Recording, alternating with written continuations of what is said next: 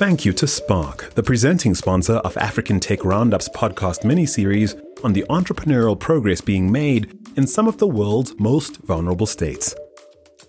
Spark is a Dutch NGO that bridges the gap between higher education and entrepreneurship in fragile and conflict-ridden regions of North and Sub-Saharan Africa and the Middle East. To learn more about Spark and the opportunities they're creating, visit sparkonline.org. That's spark-online.org. This podcast features two separate conversations I had with senior executives working for the Islamic Development Bank. While both interviews were relatively brief owing to time pressures on the day of recording, both chats yielded intriguing insight into the values, investment outlook, and business MO of the world's preeminent provider of Sharia-compliant development finance. Joining me for the first part of this episode is the director of the Africa and Latin America Department at the Islamic Development Bank. Stay tuned to hear him explain what distinguishes them from other leading development institutions like the World Bank and the African Development Bank. And listen in to learn more about some of the work they're doing to promote sustainable economic development within the organization's 57 member states.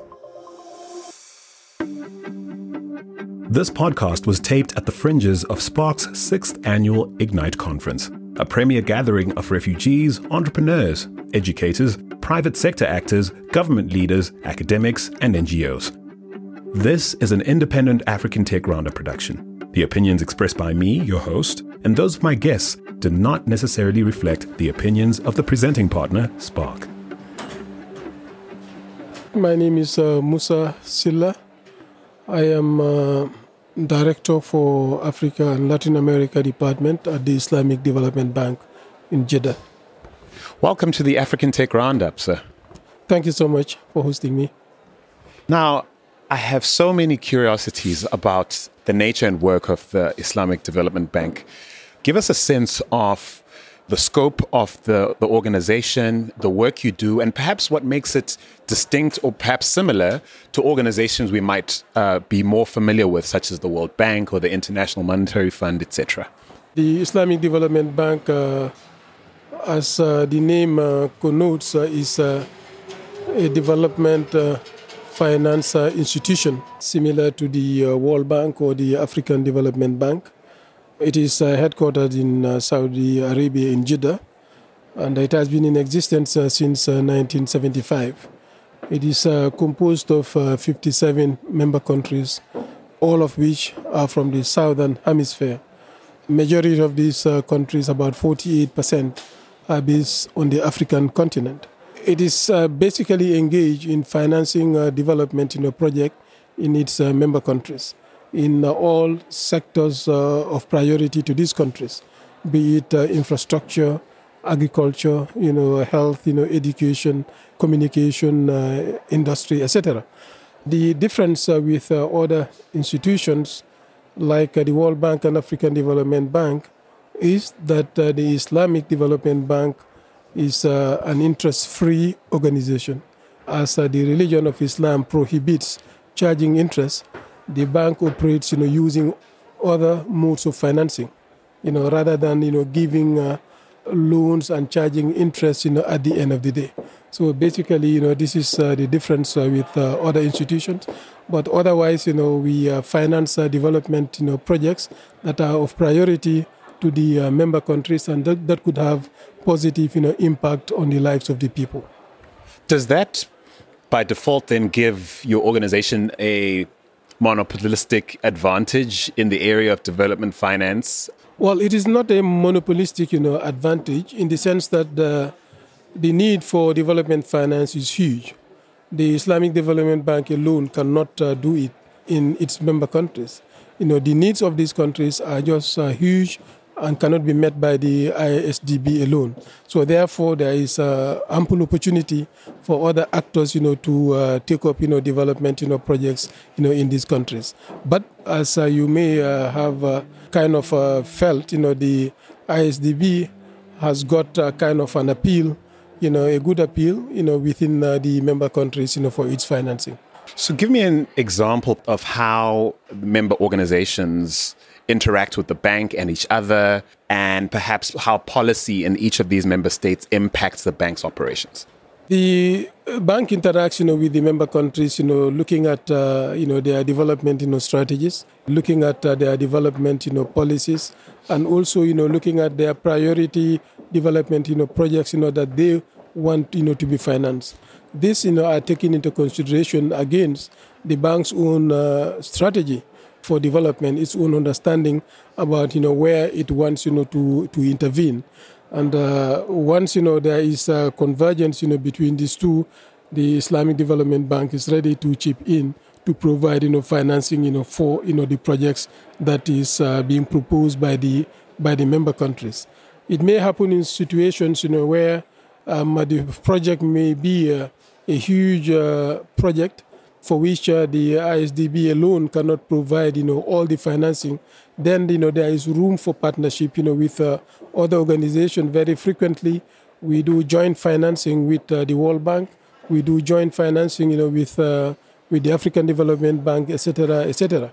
I take the example of building a 1,000-kilometer, road. We may not be able to finance the entire stretch, or the World Bank may not be able or willing to finance the entire stretch. So we can, break that up, into chunks, whereby each institution could finance a particular stretch, and then put together, the whole 1,000 kilometers, will be realized. This is how we go about partnering and joint financing with other institutions. Also taking into consideration that our modes of financing may be different. My next question was, what sort of compromise does that necessitate, and when you engage in partnerships like that with the World Bank, or perhaps with other banks like the African Development Bank? We cannot commingle, resources, because of, the way, our institutions, operate. They would be charging interest where we will not be charging, interest, on the lendings, we do. So therefore, we, as an Islamic institution, we are asset-based. We need to have a distinct asset that we are financing. If it is a road project, we must know it will be from point A to B. That will be financed exclusively by the bank, so that at least there will not be like point A to B is jointly financed, together with resources from the Islamic Development Bank, resources, from the African Development Bank, put together to finance, that stretch, from point A to B.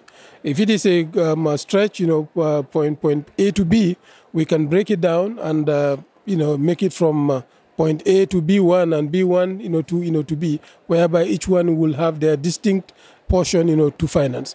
So please give me some examples of projects on the African continent, and perhaps one or two in the Middle East, that are demonstrative of, the work that you do. Perhaps projects the citizens on the continent and perhaps in the Middle East weren't even aware that you had a hand in. Oh, yes, there are numerous projects in Africa, the Middle East, and in Asia. In Africa, for instance, we have participated in the financing of the Dorale port, in Djibouti. This is a major, port project, that the bank has financed, on the PPP in Djibouti. We have... and PPP, of course, being public-private partnership, yes? Exactly, with the private sector involvement and the government of Djibouti, together with ISDB financing. We've in Jordan also, there is an airport at the Queen Alia International Airport. The ISDB has been involved, in the financing of that airport.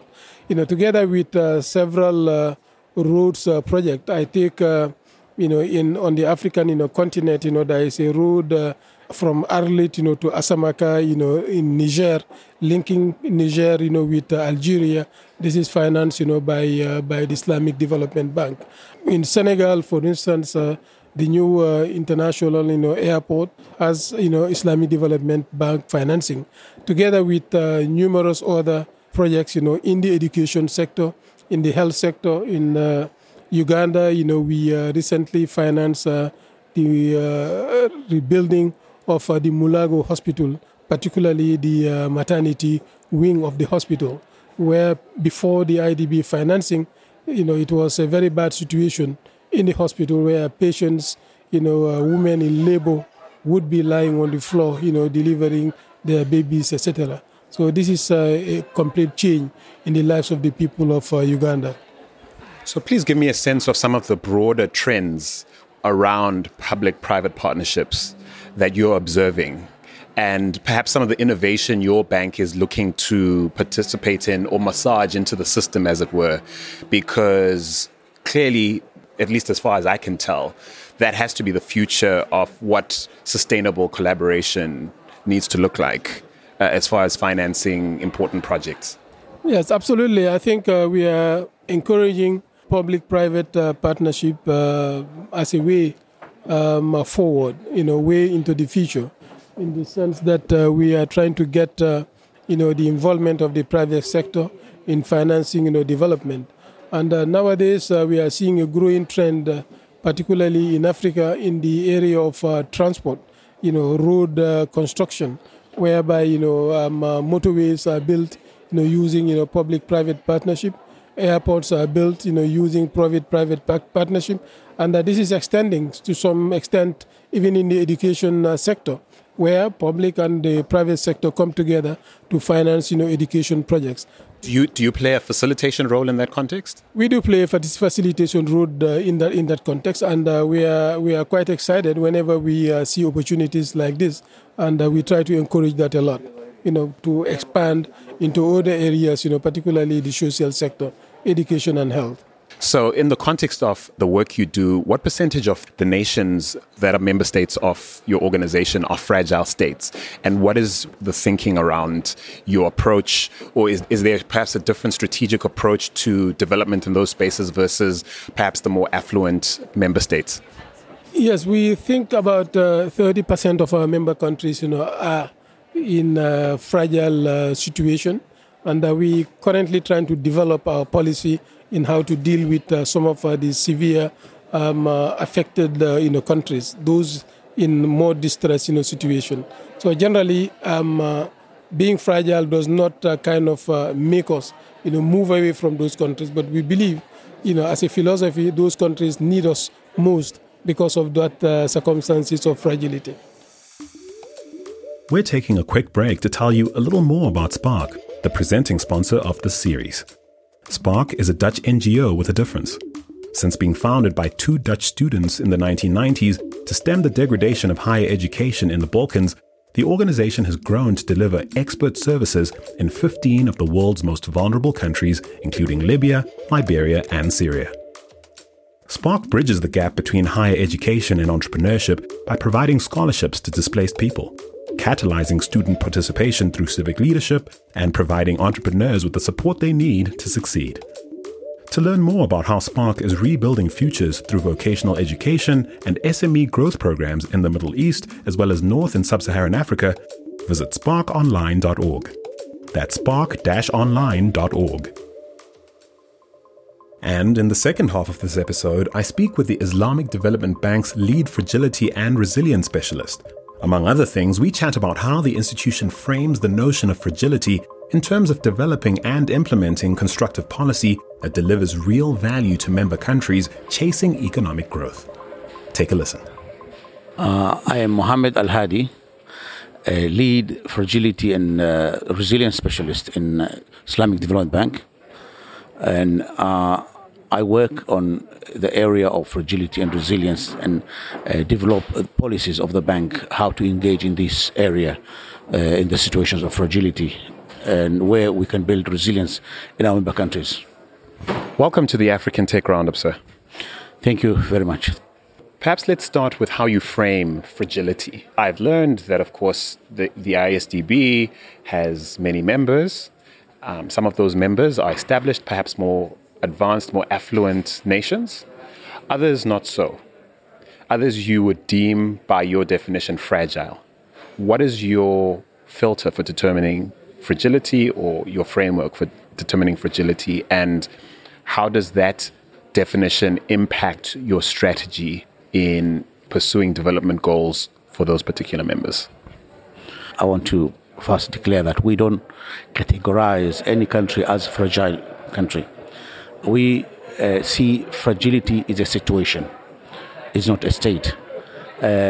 Even those stable states which are much developed, they have some pockets of fragility.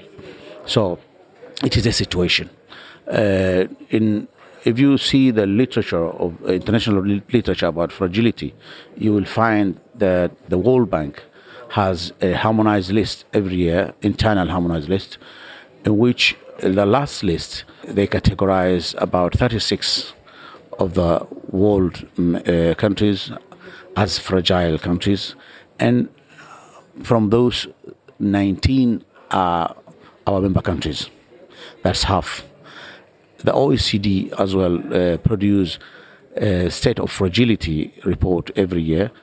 This year, they categorized about 56 countries in the world as fragile countries. 29 of them are from our member countries. We don't have a list. But if you look at the situations in our member countries, you find some who have severe situations of fragility, and some who has no fragility, and some who have some pockets of fragility. So fragility is when the community, nation, and state are not able to cope with the shocks and crises. And there are many elements, of course. One of the society is not inclusive. There is tensions between the segments of the societies. They cannot cope with the crisis, whether they are man-made or natural made. So these are what we say categorically fragile situations, and they need some intervention, some different interventions. Because the bank is established to serve or to work with the nations, with the states, with the governments, not with directly with the community. The bank didn't have before a policy on how to intervene in fragile situation, especially where there's no state or where there's no government to deal with. So it was working through NGOs, I don't say that it was not working in a fragile situation. It has provided an assistance to a long list of countries. Those countries, some of them are member countries, some of them are non-member countries. Communities like Haiti, still the bank provided a lot of help, of assistance. But now the bank recognized that this is a big issue it has to deal with, and that's why in the new transformation which took place last year, it established new department which is called Resilience and Social Development. Within this, we have to deal, that's where I work. We're dealing with climate change, we're dealing with empowering women and youth, we're dealing with fragility and post-conflict, we're dealing with engagement with the NGOs and civil societies, all these areas, disaster management. So this area was overlooked before, but now there is a focus on it because of the situation of some of the member countries. I see that you take a great care in framing these definitions. I sense that you are aware of the implications of not being as careful about those definitions and pronouncements of this nature. What is the importance in your view? Because at the end of the day, the bank exists to do business. What are the implications in a practical sense, but also perhaps in an ideological sense of getting definitions wrong or incorrect? When you categorize a country as fragile, there are consequences. The bank will not give any loans. International donor organizations also will not deal with them because they are risk averse. When you are a development bank, you avoid risks for your finance. You need to put your money where it is safe. It can come back. You don't put your money where it is fragile. And that is the problem of even World Bank, African Development Bank, Asian Development Bank, Islamic Development Bank. We look for a safe area. So when you are going to work with a country which is categorized as fragile, you avoid to put your money. That's the consequence of which will take place. It's straight away when we categorize countries as fragile. But we say it is fragile situations, not country. And when you are saying situations, that means everywhere can be situation of fragility, pocket of fragility, some area. For example, some of well-developed countries, they have still some, not just economical crisis, some militias who are fighting against the state. And in that particular place, it is fragility situation. I really like the distinctions that you are alluding to here, because countries like South Africa, where I live, Zimbabwe, where I'm from, Nigeria, the continent's largest economy, I think we lose a lot when the debate becomes binary.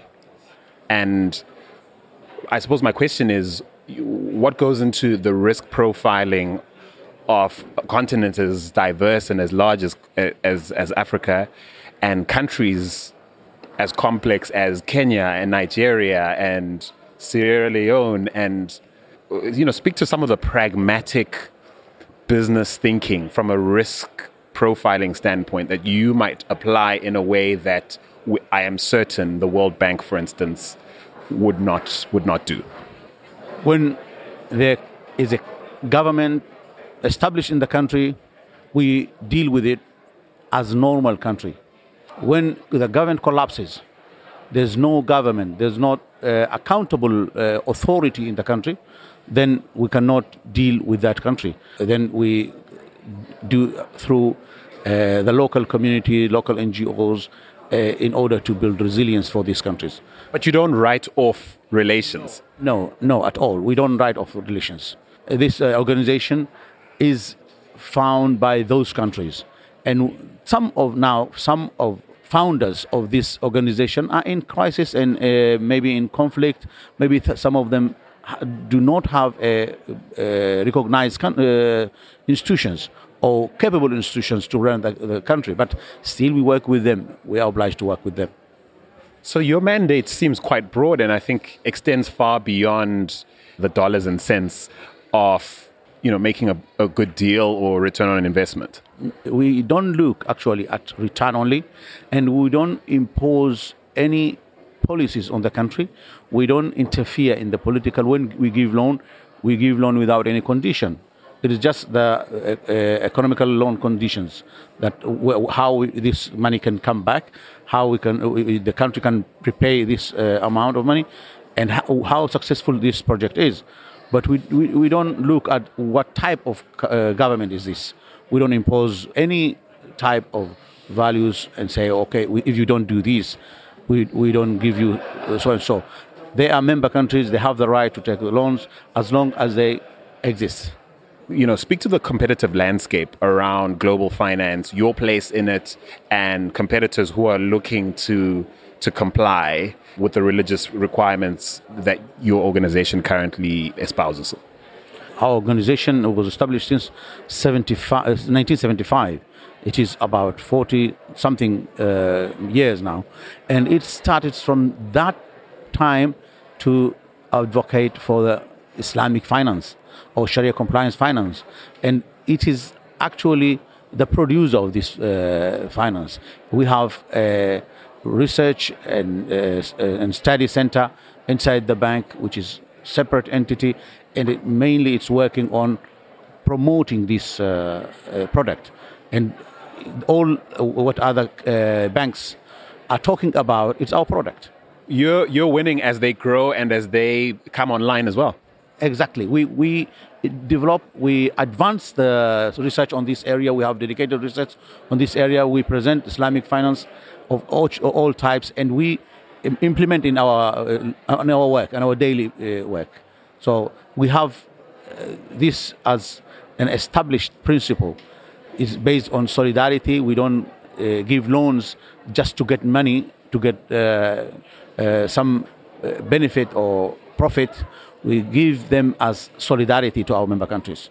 What is your strategic approach to working around nations that are working their way out of issues, whether they're environmental, political, or otherwise? We are developing a new policy for the bank of how to engage in fragile situations. Is fragility and resilience policy, which is still undergoing the revision and consultation with member countries. Until it is approved, we are still discussing it. But mainly we are working on 4 areas. One is investing on prevention, to work on preventing the fragility to happen. Those countries who cannot categorize as collapse, but still they have some crises, whether they're economic or political or environmental or societal. Those we invest in prevention, and then we work on linking the relief to development in the countries who are in conflict, and those who are recovering from conflict.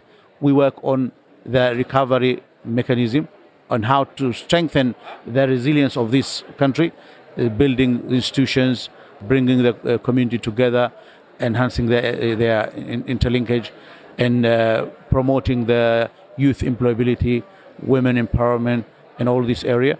Then the other one we are looking also is how we will finance these 3 areas, where we will get the money from. The money can come from the bank itself, because you cannot give loan to a country who is in conflict or yet recovering from the conflict. In this time, you need to give grants, and that's what we do. We are looking from our own pocket of balance sheet resources, from our member countries, philanthropists, from partnership with the international NGOs, international community, international MDPs. So those we look to open pools and funds to bring together all the international community to put their money there, and we can help these countries.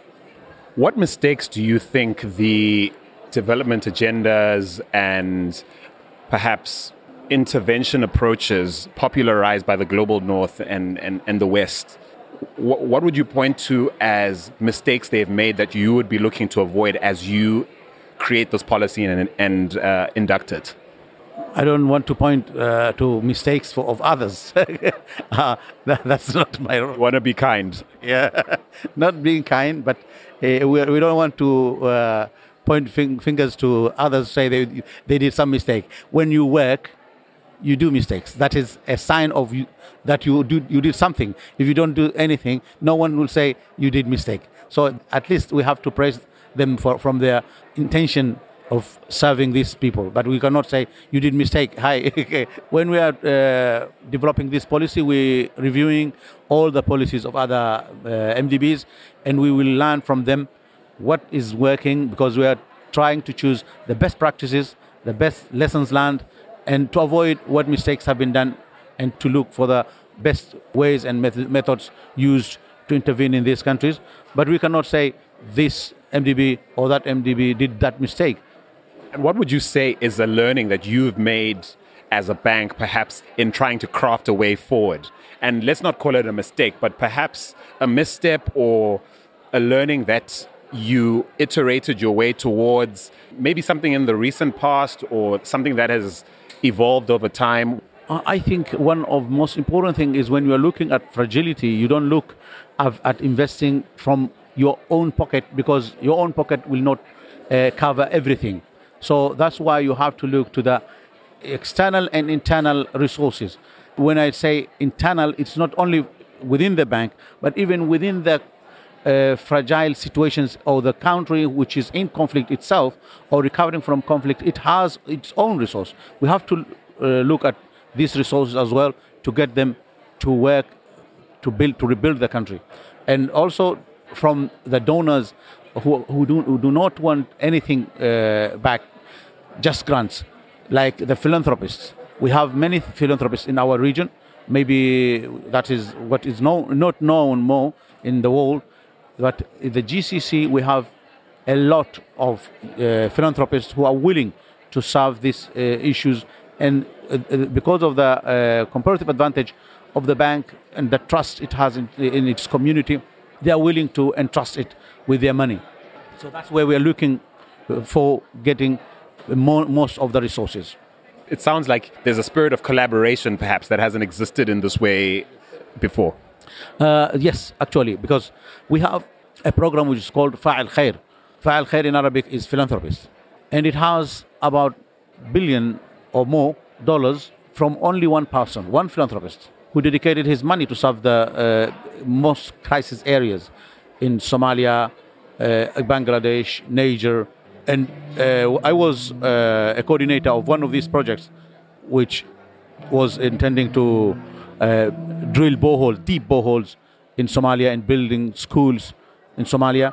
And in one stage, when we got stuck in the funding, we went to the local business in Somalia, and they covered the rest of the program. So this is an experience that you can blend the resource. You can use the internal resources, and there is internal resource. They are willing to serve their country, but you have to get a proper way to approach them.